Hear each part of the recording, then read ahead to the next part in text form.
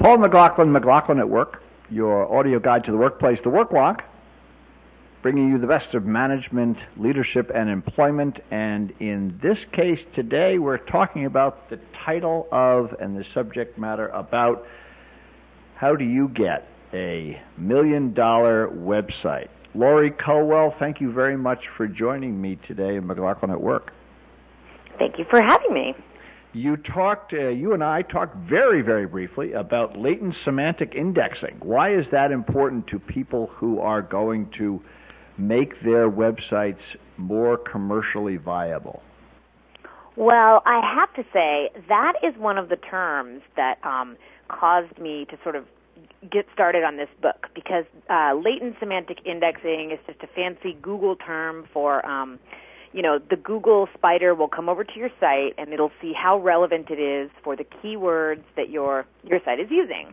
And it's talk like that makes small business people want to run away from search engine optimization. And frankly, it can do you a lot of good. So my mission with the book was to translate things that sound confusing into normal everyday talk. Lori Culwell is the author, $1 Million Website, subtitled Simple Steps to Help You Compete with the Big Boys, even on a small business budget. Hone your brand image, build commerce and credibility, attract repeat customers, avoid costly mistakes, increase traffic, and your bottom line. Lori Culwell, what gives you the right to write this book? Well, that's another good question. I have been working on big corporate websites for about 11 years. 8 of them I've spent working on 2 websites for Johnson & Johnson.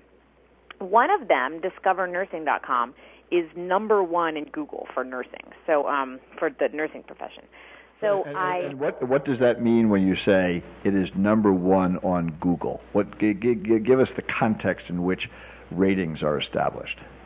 Well, nursing is a popular keyword in Google. Like if you wanted to know about the nursing profession, you'd go and type in nursing into Google. And 237,000 people every day do that, or every month do that. And the website that I work on, discovernursing.com, comes up first. So you can imagine how much traffic we get because of that ranking. And that ranking is a process of building links and keywords and doing good research, and it takes a long time to get there, but once you get there, you get all that organic traffic that comes from being first when someone types that word in. And when somebody does go to discovernursing.com, are they aware that it is a commercial website involving Johnson & Johnson? Yes, that's the website for the Johnson & Johnson Campaign for Nursing's Future. So it's a popular website. It's the number 1 destination for information about the nursing profession. So that just gives me I think, the authority to sort of translate my skills and to help the small business person, build a website that's strong like that. Parenthetically, but important to you, today was also the launch date of another book of yours, so you've got a twofer in the market. Tell us about that second one very briefly. Yes, well, last week actually was the launch for both of the books. The novel that I wrote is called Hollywood Car Wash, and it's doing really well. I saw a stack of them last night in Barnes & Noble under New Fiction, so that's exciting. That's the story of a girl who moves from the Midwest to become a Hollywood actress, and then she goes through what they would call the Hollywood car wash of getting plastic surgery and losing weight and stuff like that. So if you like this is to be your summer beach reading after you're done working on your website. Of course, after you're done working on your website. Tell us how you decided to begin telling somebody about their website in a way that would not frighten them in Chapter 1 and lead them to reasonable and executable conclusions. Well, I get a lot of, because I work on websites, big websites for big companies, I get a lot of, anecdotal questions, small business people saying, hey, just take 5 minutes and look at my website and what's the one thing I'm doing wrong? Or what can I do to get 100,000 people to come to my website? And over the course of, a couple of years of this, I thought there really is something here. People need a one reference guide that they can just grab and go, here's a list of 10 things. If I'm doing any of these 10 things, I need to stop doing them. You know, like if my website is in frames, that's something I should work on. And by frames, of course, I mean if your website is under all one URL, it is not able to be seen by the search engines. So all the work that you're doing on the words and the keywords and everything can't be seen. Take it down for the uninitiated among us, and there are many who listen to McLaughlin at Work here, your audio guide to the workplace, talking about in an audio fashion, how to create a $1 million website. And maybe Laurie and I will talk about the audio component to websites, which we discussed earlier, but not in great detail. When people begin to put their website together, give us a brief background on what you said about frames, so that you put it in the language like you did in the book. What are sort of the amateurish mistakes of putting a website together, like frames, like HTML, like word, keyword, and underscoring, as you did with me, keyword in order to get found. That keyword is critical. Well, it's good. If you built your website under something like a .mac or anything that when you go to the website, the URL doesn't change. It doesn't break out an individual page like, mywebsite.com/about us or /sales or something like that. If the URL doesn't change, then your website is locked in what we call frames. So it's all under one frame set, which used to work really well before, the whole search engine market got really competitive. It used to work well to have just something up there. And now it's a matter of you're going to put that up there, and it's going to be like you have nothing up there because Google can't see it.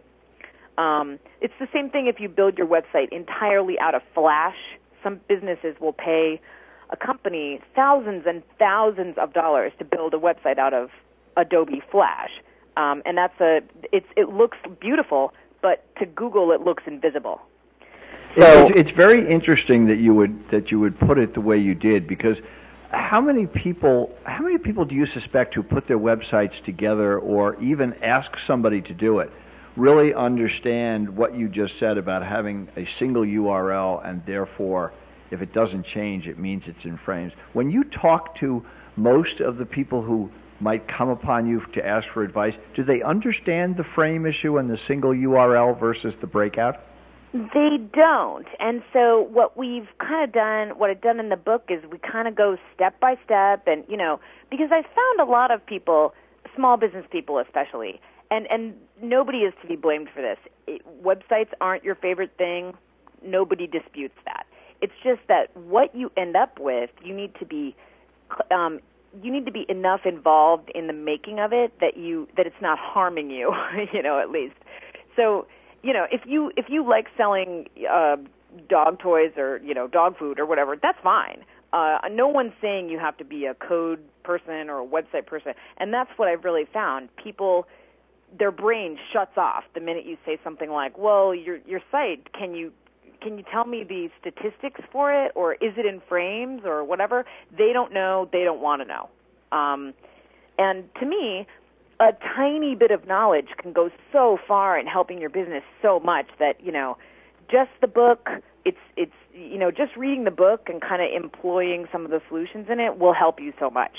Yeah, and even just hearing you speak, I can understand that. And also, let me just ask you, when you put this together, you must have done a lot of people write books because they couldn't find the information elsewhere. Is there not, to date, a book that has addressed as well? The answer is no, and I appreciate that. But what did you find out when you tried to learn how to do this, or to see if there were any other reference books on the subject matter? Well, if you go to the bookstore, you can find a book about building a website. You can find a book about search engine optimization. You can find a book about a small business. But what you can't find is all this information all in one place. Like I, like myself, a consultant, were to come to your website and say, well, you need an opt-in on your homepage so that people can sign up and learn more about you. You know, this is kind of like it's like your website boot camp, you know, or a smorgasbord of things. Because my understanding is nobody wants to read an entire book about keyword search optimization. You know, they don't have that kind of time. So if you can pick up this book, and that's why I wrote the book, because to me, there only needed to be 15 or 20 pages on each subject, because that's all the small business person has time for. Is it possible for somebody who is reasonably adept at this to put together, let me back up. Is it more important that somebody knows what they're talking about so they can answer questions appropriately, or do you suspect that it is common that many small business people can actually put their own websites together? What's your advice?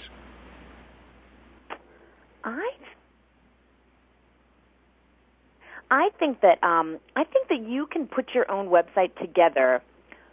If you're just starting out, it's absolutely fine for you to put your own website together.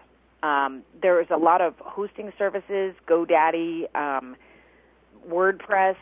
You can put a website up and do a decent enough job at it that you will get traffic and you will start to make sales. And then once you start to make sales or get money, then you can improve your technology. There's nothing stopping you getting into the marketplace.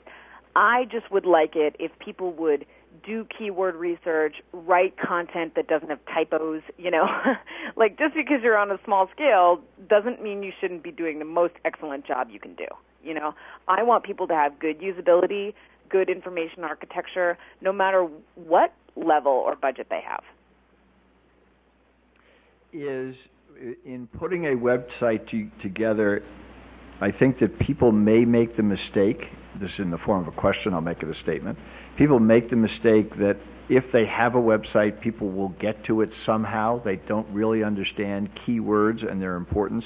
Could you break down of how people who don't know anything about how do we end up in the websites that we do, and perhaps you could just briefly take us to a Google page, because that's what most people do, to understand the importance of keyword verification on somebody's individual website.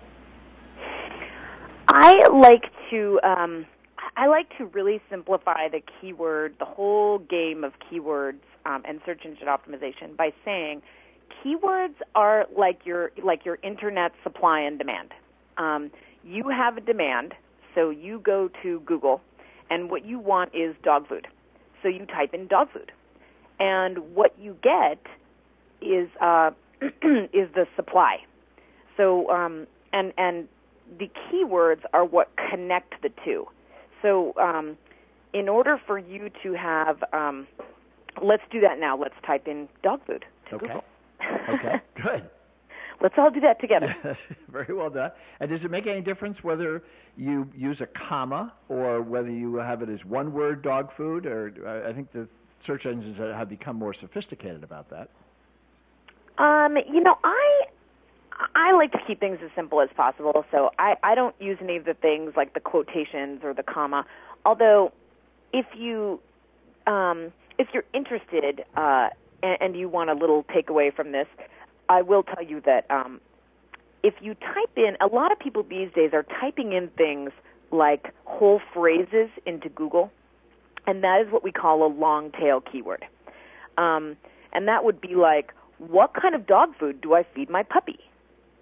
So they'll type that entire phrase into Google. And what we're seeing now is a lot of people will take those phrases and then write articles about them, and that's a great way to get traffic to your website, because that supply and demand, if you put that into your website, then the person who's typing in something long tail like that will automatically be directed to your website. And that is a great way to capture the smaller, the less trafficked keywords, because you won't be competing as much, because Purina is not going to put what kind of dog food do I feed my puppy into their website. Mm-hmm. Now, for people who, in terms of the recognition, is it important when it gets picked up, is in fact they'll only match up with every word in a long tail description? Oh, well, that's just for the long tail example. But the main thing you need to do is you need to go to Google, and you can go to Google itself and then type in Google Keyword Tool, and you'll get the tool, and it's free. You can play around with it. And I think not enough people do this that have small business websites because they feel like somehow it's difficult, or they don't know where it is, or that's a whole field, and I don't want to dabble in it. But I think you should dabble in it. Go to that website, type in something that you're interested in, and you can see all the searches that happen over the course of a month. And then you can you can copy all those keywords and stick them in your website. That is a good place to start. It's an excellent tip. Sliding away from that, just because it came to mind, audience figures, or how many people go to your website, are there methods to do that you can just plug in? Are there people is there some groups that are counting every website and how many hits that come onto a website, other than Google Analytics, which I think people understand reasonably well? I think actually that's a good topic, because I think this all goes towards your more knowledge for you and your website is always better than less knowledge. So you need to have a good understanding of how many people are coming to your website, how long they're staying. If there's broken pages on your website, you need to fix them. So I recommend Google Analytics, or like a Web Trends, or anything. Or if your server offers an analytics program that you have to pay a little more for, like $3 a month or something, get that program, because that's going to help you a lot to learn who's coming to your website, and if they're leaving right away, then you need to bulk up your content. I don't want to take you away. I don't want to be jumping too far afield here. In terms of helping people, and that's what your book is designed to do, and that's why people should buy the book, is to learn these tricks. Take us through your book ever so quickly to identify the subject matters that you cover in putting together $1 million website. Sure. Well, I like to say, I start with clients, and they 100% of them say, "Oh, you know what I want is more traffic," and then I like to take them back to the beginning of the book, which is, let's talk about your website. Let's talk about who is the target audience for your website. Is your website designed appropriately for the search engines, for your target audience? For instance, if you're selling hunting equipment and your website is pink, we're going to need to work on that before we drive 100,000 people to the website. Just because you're competing against people who big businesses, they know their target audience, and so you need to do what you do in the best way you can do it. So fixing typos, grammatical errors, anything that could make you look like an amateur, you need to get rid of that. Anything that's looks dated, or it's broken technology or something, that's going to go a little ways towards making people not trust you as a small business. So first, make sure the ship is airtight. Then we move, and that's basically the first part of the book. And then in the second part, we kind of work on rebuilding that if we have to, reorganizing the content so we have good information architecture. So if your ship is not airtight, these are the tools that you need. These are the places you have to go to make the repair. That's right. We're going to shore it up over 3 or 4 chapters, and it's not painful. In the book, there's an example of a fictional guy. His name's Bob, and he sells dog biscuits. And we take him from his atrocious website at the beginning to his website at the end, which looks awesome, and he gets traffic and sells dog biscuits. So I just want to say, no matter where you are in the process, there definitely is hope, and there's something you can do to make your website better right now. And it is the web Is that worth knowing now? Because when you do it, it'll give you a good foundation for what's going to come. Or once we have that information, and I know for small businesses they need it now rather than later, but is the evolution of the web going to be such that we're really talking about sharpening a number 2 pencil right now, and there are going to be a lot of other things that are going to come in to take its place? Well, that's another good question. I would say you have to get in at some time. Just because you haven't gotten in before, you have to jump in the stream. And we'll work on. That's basically what we'll work on. We're working on 10 years of internet knowledge in this book. So you're getting your crash course, and then when the technology changes, you'll be more than prepared to adopt the new technology. Well, that's an interesting point. Now stay with that, because I think that people may not fully appreciate this. This book really covers. This takes us 10 years. That's from enough of the beginning where you could build your own until now where we have the tools and a variety of things. So it's a 10-year period, and this book covers 10 years. Well, it really does. 10 years ago, if you'll remember, I was working in the .com boom in San Francisco, and really it was 10 years ago that websites were all just words. And then, web design took over, and then websites were super fancy and nobody could find anything, and we were all just trying to find a balance between the two.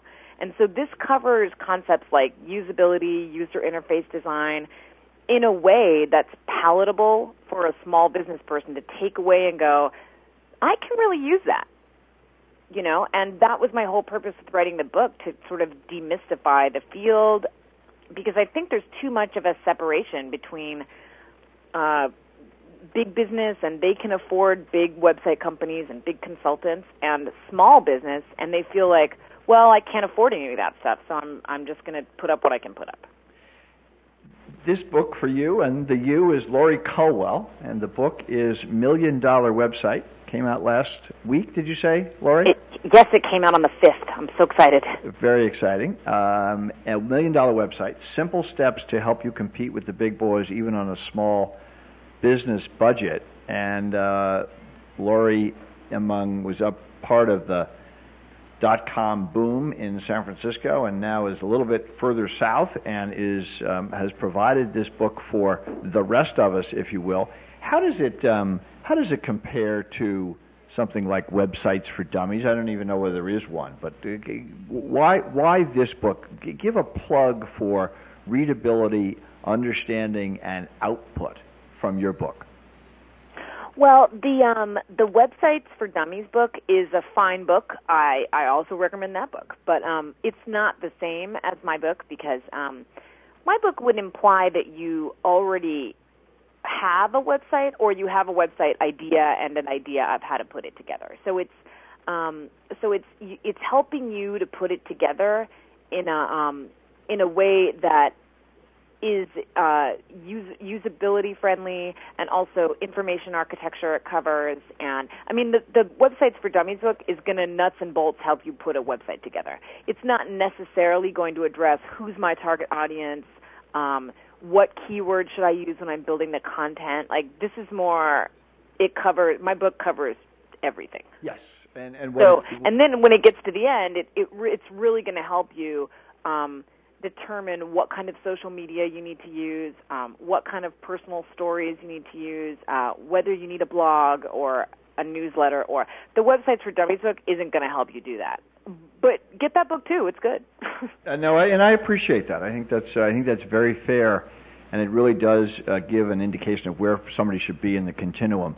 In our closing minutes here with Laurie Culwell, always important to appreciate what to avoid. And I noticed that one of the bars says, avoid costly mistakes. As you point out, this book is not for the rank amateur who has nothing, but for people who have already started. What are the 2 or 3 most costly mistakes that they will make? I would say one thing I see all the time is people using their entire budget to give over their website control to an agency who then builds the site out of Flash, which is, in my opinion, a big waste of money.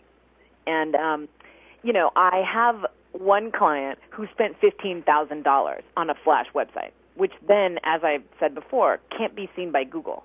So that's not helping him at all. People are not typing in his company name because they don't know about his company yet. But be specific there. Say again, because you did. But what is Flash, and why would a competent company suggest that putting together something in Flash, a website in Flash? Why would a consultant suggest that? A website design company is not necessarily concerned with your Google ranking or your PR. They're concerned with their communication of your brand. So they're going to provide what they think is the best output, which to them is Flash. And to you, as your own advocate for your own small business, you put your foot down and say, don't build my website out of something that a search engine can't see. But you don't know to say that until you've read my book. And when you say Flash, what is Flash, and what are the alternatives to Flash, and how many Flashes are there, and how many alternatives to Flash are there? Flash is a technology that was invented by Macromedia, and it's now owned by Adobe.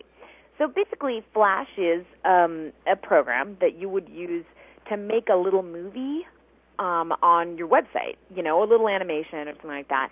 And about 7 years ago, companies started to make their entire websites out of Flash, which, as I'd said, when Google comes to visit your website and it's made out of Flash, it just sees a bubble. It doesn't see any of the words that you've put in, nothing. I would say just build your website out of something that's HTML-based and not Flash or inside a frame or anything like that. Like, you want your words to be out there so the public can see them and that they can work for you.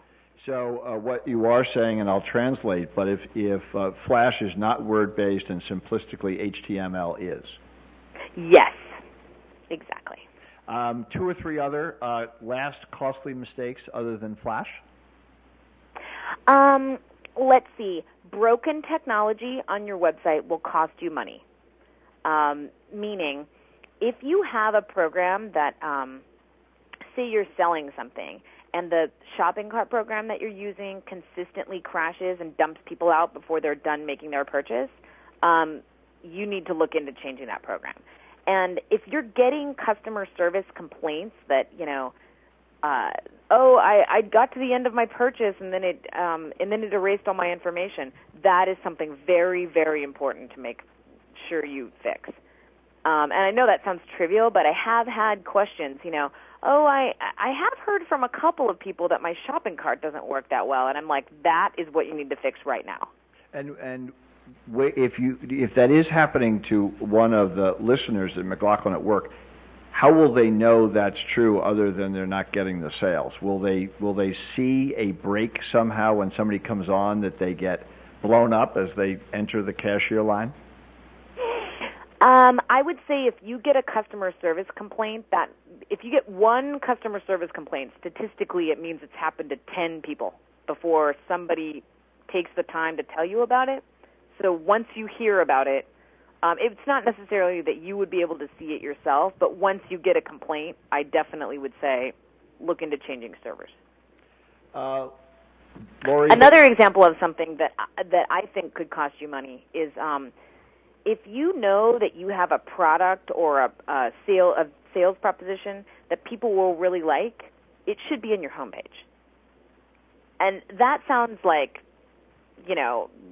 common sense, but a lot of website stuff is actually common sense. I did some consulting for a popular audio-video place, and what they were famous for was selling laptops. And my main question was, why isn't that laptop on the homepage? Because that's why people were going to their website. And when they put the laptop on the homepage, sales of that product went up 400%. The homepage is an important entry point. Exactly. And, the homepage is your first impression. And, I don't want to put pressure on you, but it's the first thing that people see, and they make their judgment in the first 4 seconds. Lori, Is there hope for people who are doing this? Is your book a hopeful book? Do you start out with saying you can get there? This is not the proverbial rocket science, but it is something that we're reading your book will help, and there is hope. Not only is it a hopeful book, it's an all hopeful book. I really, the whole mission of writing the book was to bring this technology and simplify it so that anybody who picks it up can open it up and go, that's going to totally help me. You know, I'm going to take the music that can't be turned off my website, and that's going to make my sales go up. Or that's another example of something you could be doing wrong. Or anybody as a web user, you ask yourself, what is it that annoys me about websites? And if your website has that thing, you should take it off. And presumably everything that annoys people about websites can be found in the $1 Million Website to be corrected, to make it the $1 Million Website. Well, it can be found in the book. There is a list of the top 10 most annoying things. What a great place to start. Laurie Culwell, the book, $1 Million Website, the imprint Prentice Hall Press, the Penguin Group, and the quote from the director of the campaign for Nursing's Future, Andrea Higham, I think is significant. It said, Laurie Culwell's insight has made DiscoverNursing.com the award-winning website it is today. This book is an invaluable resource for anyone with a small business, and I should add, with a small business who has a website, which is everybody who has a small business. Exactly. Laurie, thanks so much for being with me. Paul McLaughlin at Work, your audio guide to the website. Well, it is true. Audio guide to the workplace, which nowadays always includes a website, and we would encourage you to pick up Laurie Culwell's book to make yours even more effective. Laurie, thanks so much for being with me. Thank you. Paul McLaughlin at Work, your audio guide to the workplace. Following up on our conversation with Laurie Culwell, $1 Million Website, I've asked my colleague Josh Rockoff, who's the Chief Executive Officer of Strike Interactive, to explain what he does and to give a little bit of his take on what the $1 Million Website should look like, and parenthetically, as Laurie did, is to how to avoid costly mistakes. Josh, thanks for joining me today. Hey, thank you, Paul, for having me. First off, what's Strike Interactive? Strike Interactive is a digital interactive agency specializing in providing high-level or strong ROI results online. So we're only focused on the web, and we do web strategy, design, development, and search and viral campaigns after you've completed a website. Now, you got a background that's quite international and began with the web in its infancy. Give people a sense of that. So I started out in 1994 as a freshman on the University of Pennsylvania's campus.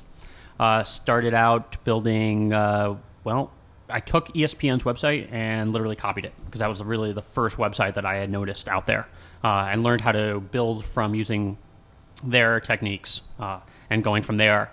I built the first e-commerce website in Germany, and that was actually the first e-commerce website in Europe. And what year was that? That was in 1995. Wow. And then how'd you get that gig? I was actually in a beer garden drinking, and like most college freshmen do, I was hanging out overseas and trying to increase my world by also learning German and placing out of my German requirement, and was sitting in a beer garden and had been talking with a couple friends about the web. And the next thing you know, the beer garden owner came over and asked me to build his website in exchange for 24 cases of beer and $10,000.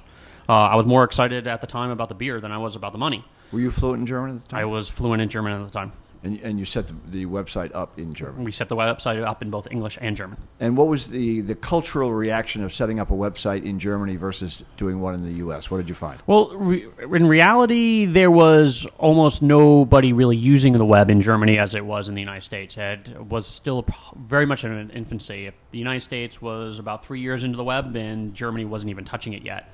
So what was interesting about it was considered a strong novelty. It was sort of like the luxury of having a fax machine in 1983.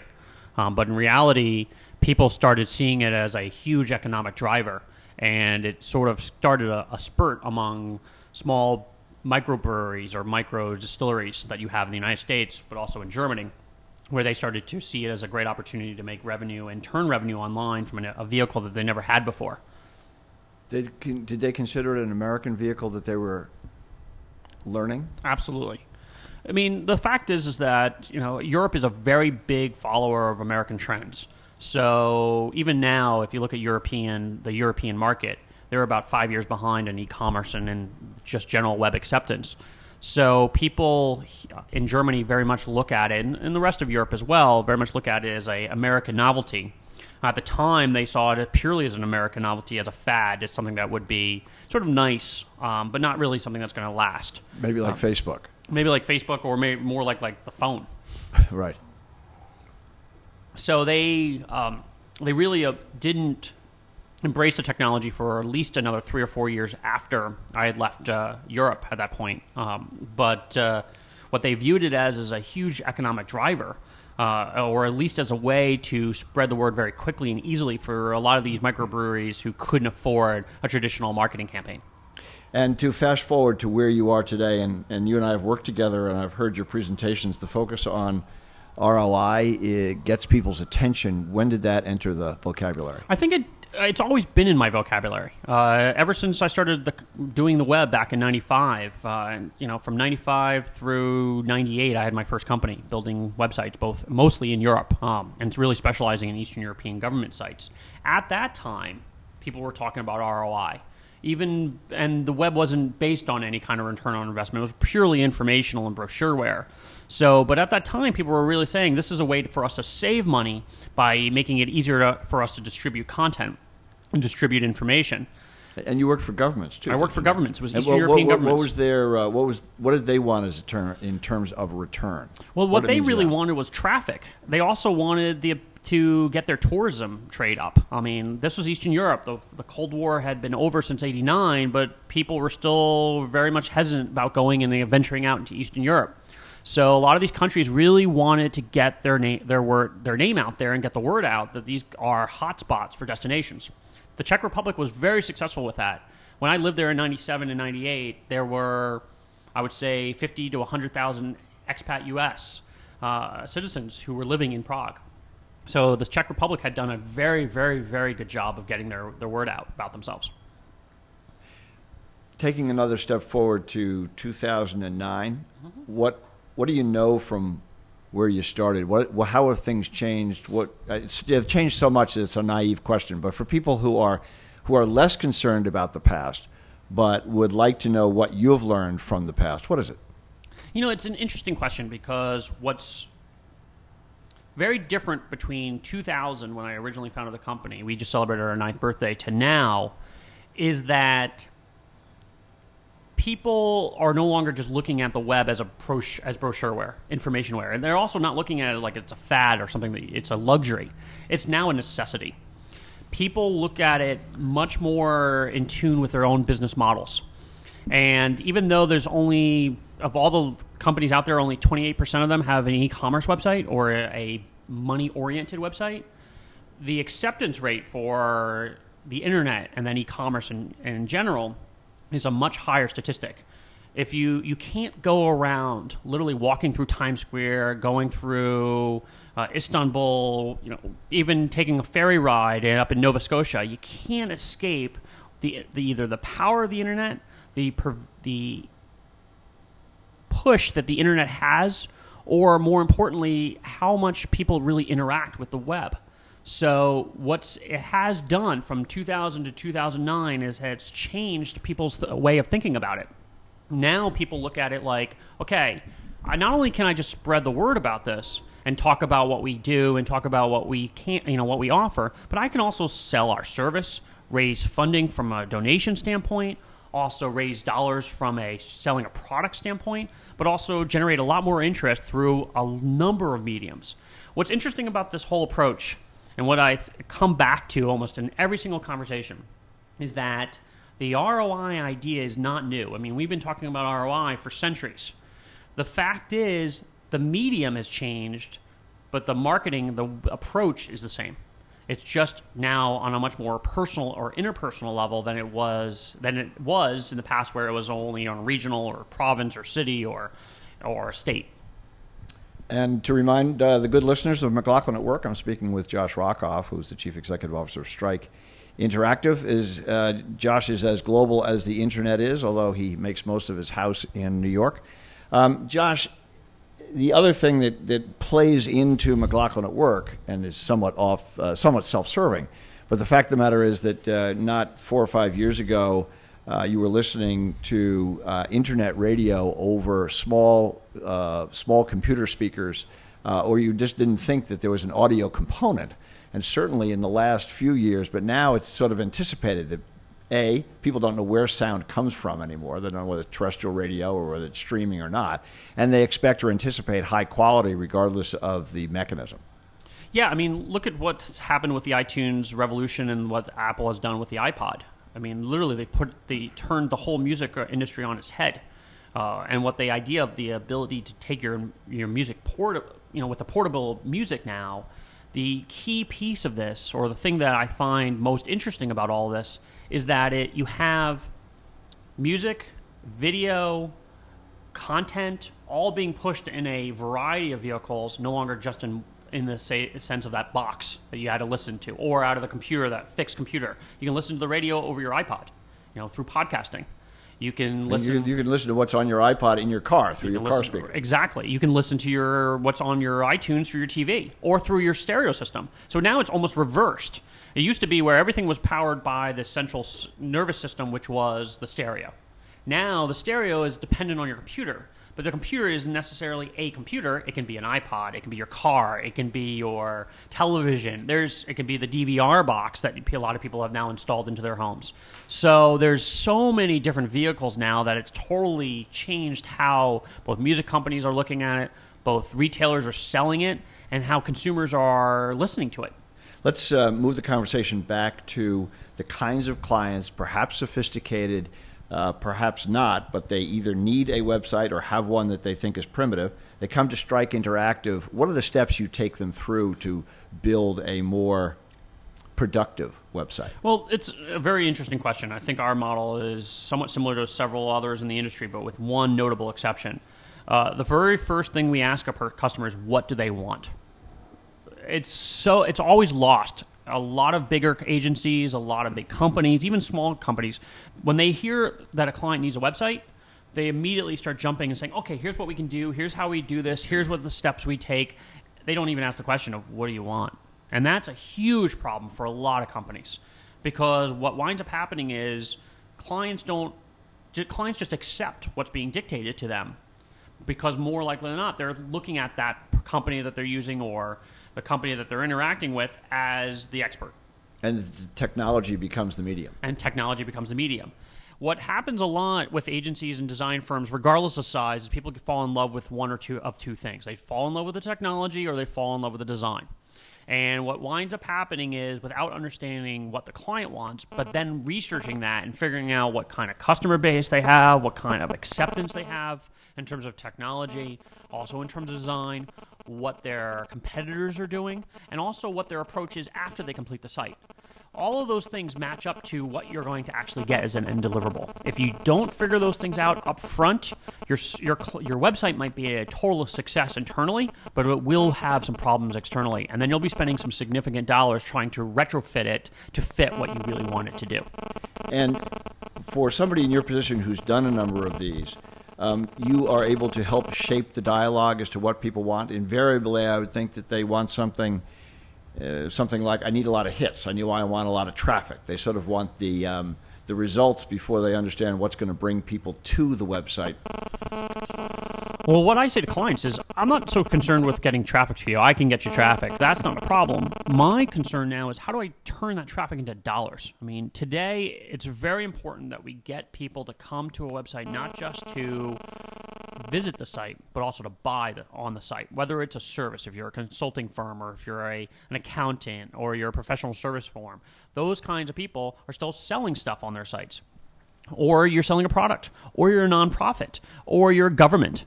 All of those different areas, all are still selling. So there's a key piece of this thing. Now, a problem that a lot of people have, and there's a massive flaw, is that they start building a site without having that direction. What you really want to make sure of as you're building your website is you're always asking that fundamental question to yourself, literally on every single step of the way. Does this fit what I'm looking for my customer to do? A lot of people fall into the trap. They try to dictate terms to their customer, just like the agencies and design shops and programming shops try to dictate their terms to their clients. Everybody's trying to dictate their terms. Problem is the clients and the customers don't want that. On each step, you have to invite your customer in and give them a reason to come back. If you don't give them that, regardless of what they do, what you do, it's not going to work. From the moment that somebody wants to find somebody to help, and say they've identified Strike Interactive, what makes a good client? What should they come to you with in order to achieve the best result? I think the first thing is to look at what websites they like or what they don't like, and document it. It doesn't have to be more than a couple of bullet points, but it should definitely be documented. It's a very interesting thing that a lot of people do is they say, oh yeah, I need a website. Okay, cool. What do you need? I don't know. Or I don't like my website. Really, why? I don't know. It's just not working for me. Well, what do you mean by not working? I don't know. Isn't it true? Isn't it true though? And I've heard you speak to this, so this is a fastball down the middle of the plate. But isn't it true that website design now, to some extent, that there is a pro forma, and that people going to websites anticipate seeing something a certain way, and so therefore somebody may come to you with a website that they might like, and you would say, very pretty, ineffective. Yes, I mean, there are certain standards that you find on the web today.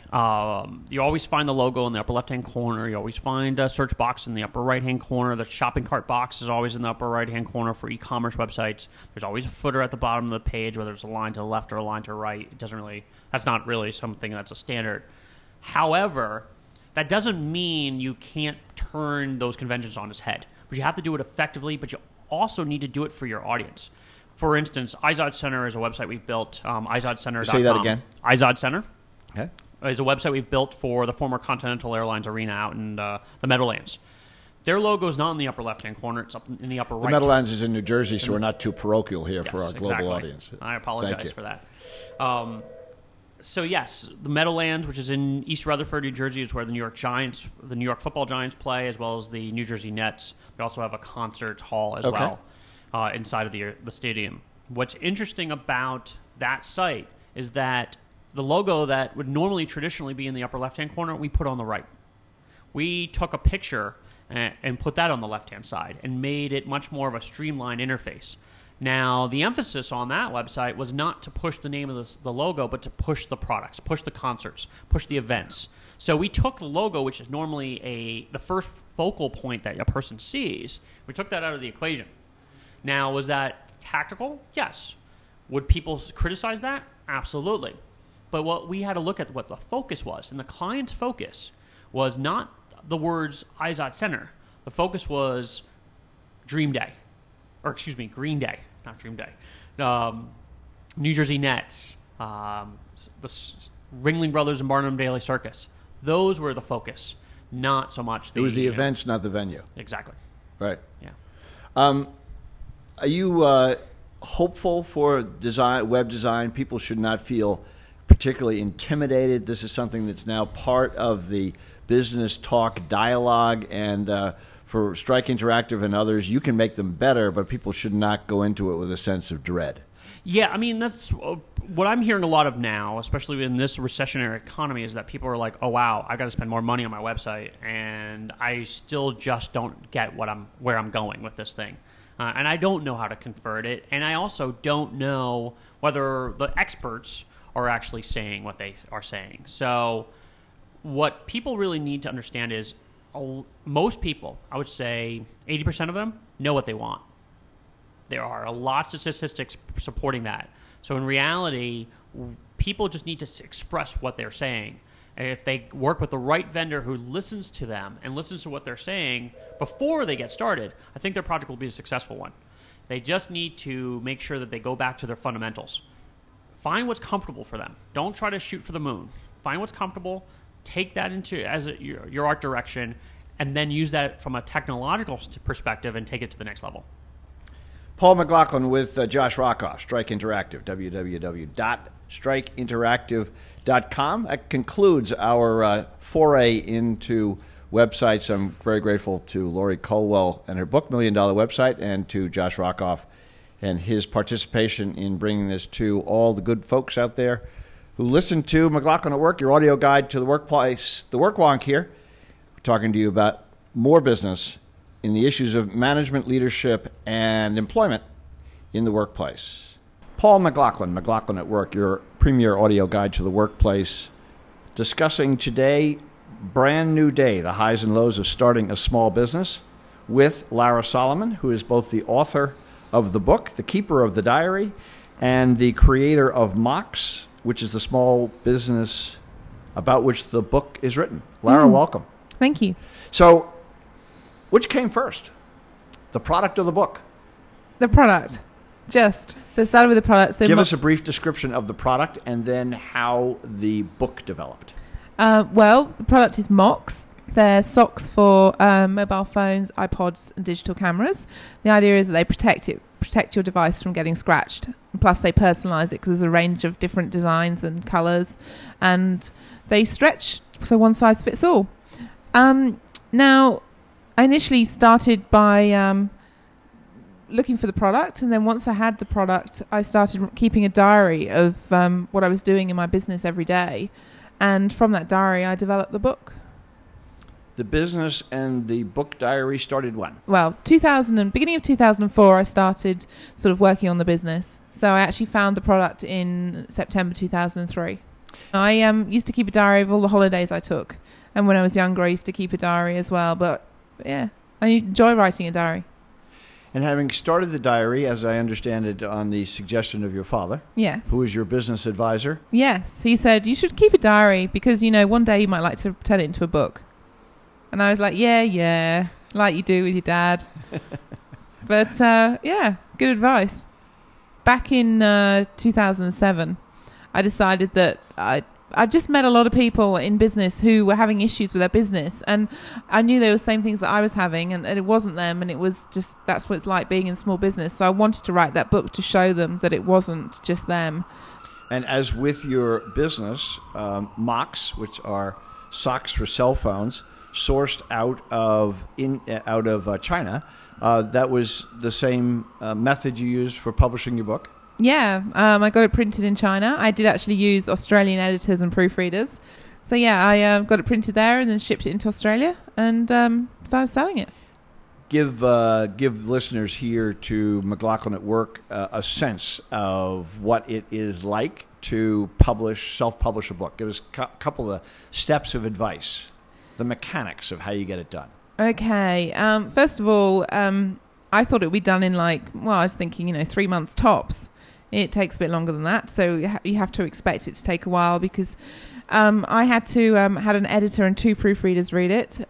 So that took quite a long time for them to do the proofreading and then for me to make the changes they suggested. I think it's important to get someone that understands where you're coming from and what you're actually trying to do with your book, because otherwise you're not going to have the end result that you actually want. And so it's similar to a business. You've got to understand who your audience is. Why are you writing this book? Yes. Did you have a reason for writing the book? Yeah. And what was that? My reason is to help other people who are in small business to understand that it's not the problem in their business is not necessarily them, but it's issues that all businesses face, and that they're not alone really. I didn't really decide on a length before I started. It's I just wrote it and I got to the end, and that was the length. It's about 80,000 words, which is actually quite long, I've been told, for a book like this. And in terms of what it would encompass, I wanted to be completely transparent and open so that people would understand what had happened and what things went wrong and what things went well. And share the joys and frustrations. That's right, yes. What was the major hurdle in moving it from what you had written down to the 5,000 books that you received to start distributing? Probably the biggest thing was finding a distributor. So I had to find someone. I could have done it myself, but I wanted to find a company that could actually send the book out and sell it into stores for me, because I can't physically obviously go and call on every single bookshop in Australia or any country for that matter. So that was the challenge, finding someone that would pick it up. And one of those joys and frustrations is the web, going digital. Yes, I am looking at publishing it as an ebook now. What has been the response to Brand New Day, the highs and lows of starting a small business? It's been really positive. I get emails every single week from people that have read it telling me how much they enjoy it, how fantastic they think it is, and how inspired they are after reading it, which is exactly what I wanted. And perhaps lastly, who should buy this book? Everyone. The best book ever out. That's good. That should be exactly your opinion. I'm glad you have that. So seriously, probably someone that is either in small business or is looking to get into small business, or maybe there's someone in your family that is so helps you in your business and you'd like them to understand a bit more about what it's like, because that has been the biggest eye-opener. My family have read it and suddenly gone, oh, wow, we actually know what you do now. And that has been a huge turnaround for them, and they're actually now a lot more supportive in what I'm doing. It's an encouraging read. Yes, there's things that don't go so well, but there's a lot of things that do go really well. And it's very inspirational in terms of you can do this. You just have to get out there. And you did. Yes. Lara definitely. Solomon, the owner, creator of Mox, Cell Phone Socks, and the author of Brand New Day, The Highs and Lows of Starting a Small Business. Lara, thanks for sharing the book and your business with us today, and good luck with both. Thank you. Paul McLaughlin, McLaughlin at Work, The Work Wonk, your audio guide to the workplace. Speaking this afternoon with Jennifer Coutts-Clay.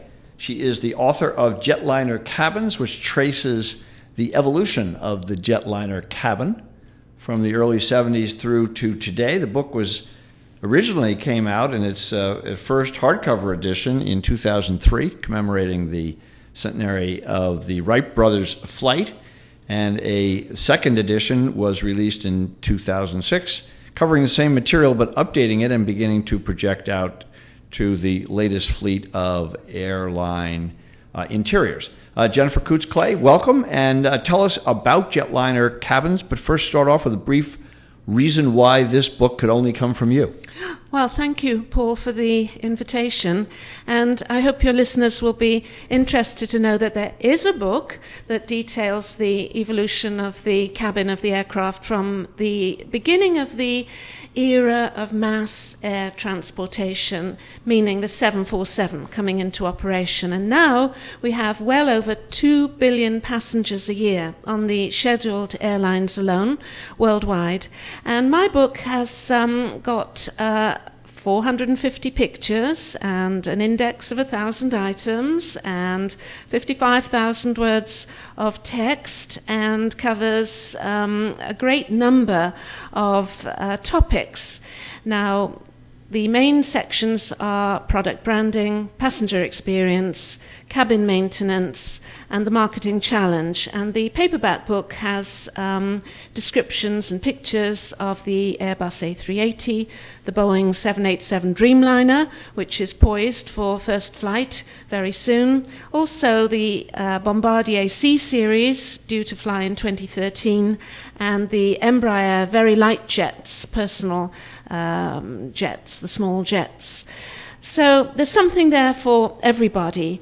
And I should point out, not only is this richly detailed in terms of pictures, but there's a very stiff technical and professional component to the book. Yes, the reviews all state that the details really carry the book to a level where you might say, oh, it's almost a textbook. But it is written in normal English. It's not in engineering secret speak, with technical terms that are very difficult to understand. So, yes, my background is, I have a technical background, but coming at the business from a marketing origin, I worked at British Airways on the marketing side. I then moved into operations. I was the first woman operations manager in British Airways. I worked in the hangars. I put the 25,000 individual items that go onto a Boeing 747 prior to departure. If we're talking about food and beverage and blankets and toiletries and headrest covers and safety belts and in-flight literature, pockets, I worked in those areas. I worked on Concord for more than a couple of years. And then when I became a consultant, I found that I was working with airlines that wanted to know much more than what I would call the public relations aspects or the aesthetic aspects of a cabin. And that's when I felt it was time really to write a book. I had been writing articles on a regular basis, but the book was the important thing. And that book is Jetliner Cabins. Jennifer Coutts-Clay is the authoress, and it is a brilliant book, well worth the read and the viewing. Jennifer, thanks very much for being on with McLaughlin at Work this afternoon. Thank you for the invitation, and the book costs $50. And is it available through Amazon and the better booksellers? Yes, through Amazon worldwide and good bookstores everywhere. Thank you, Jennifer. Thank you, Paul.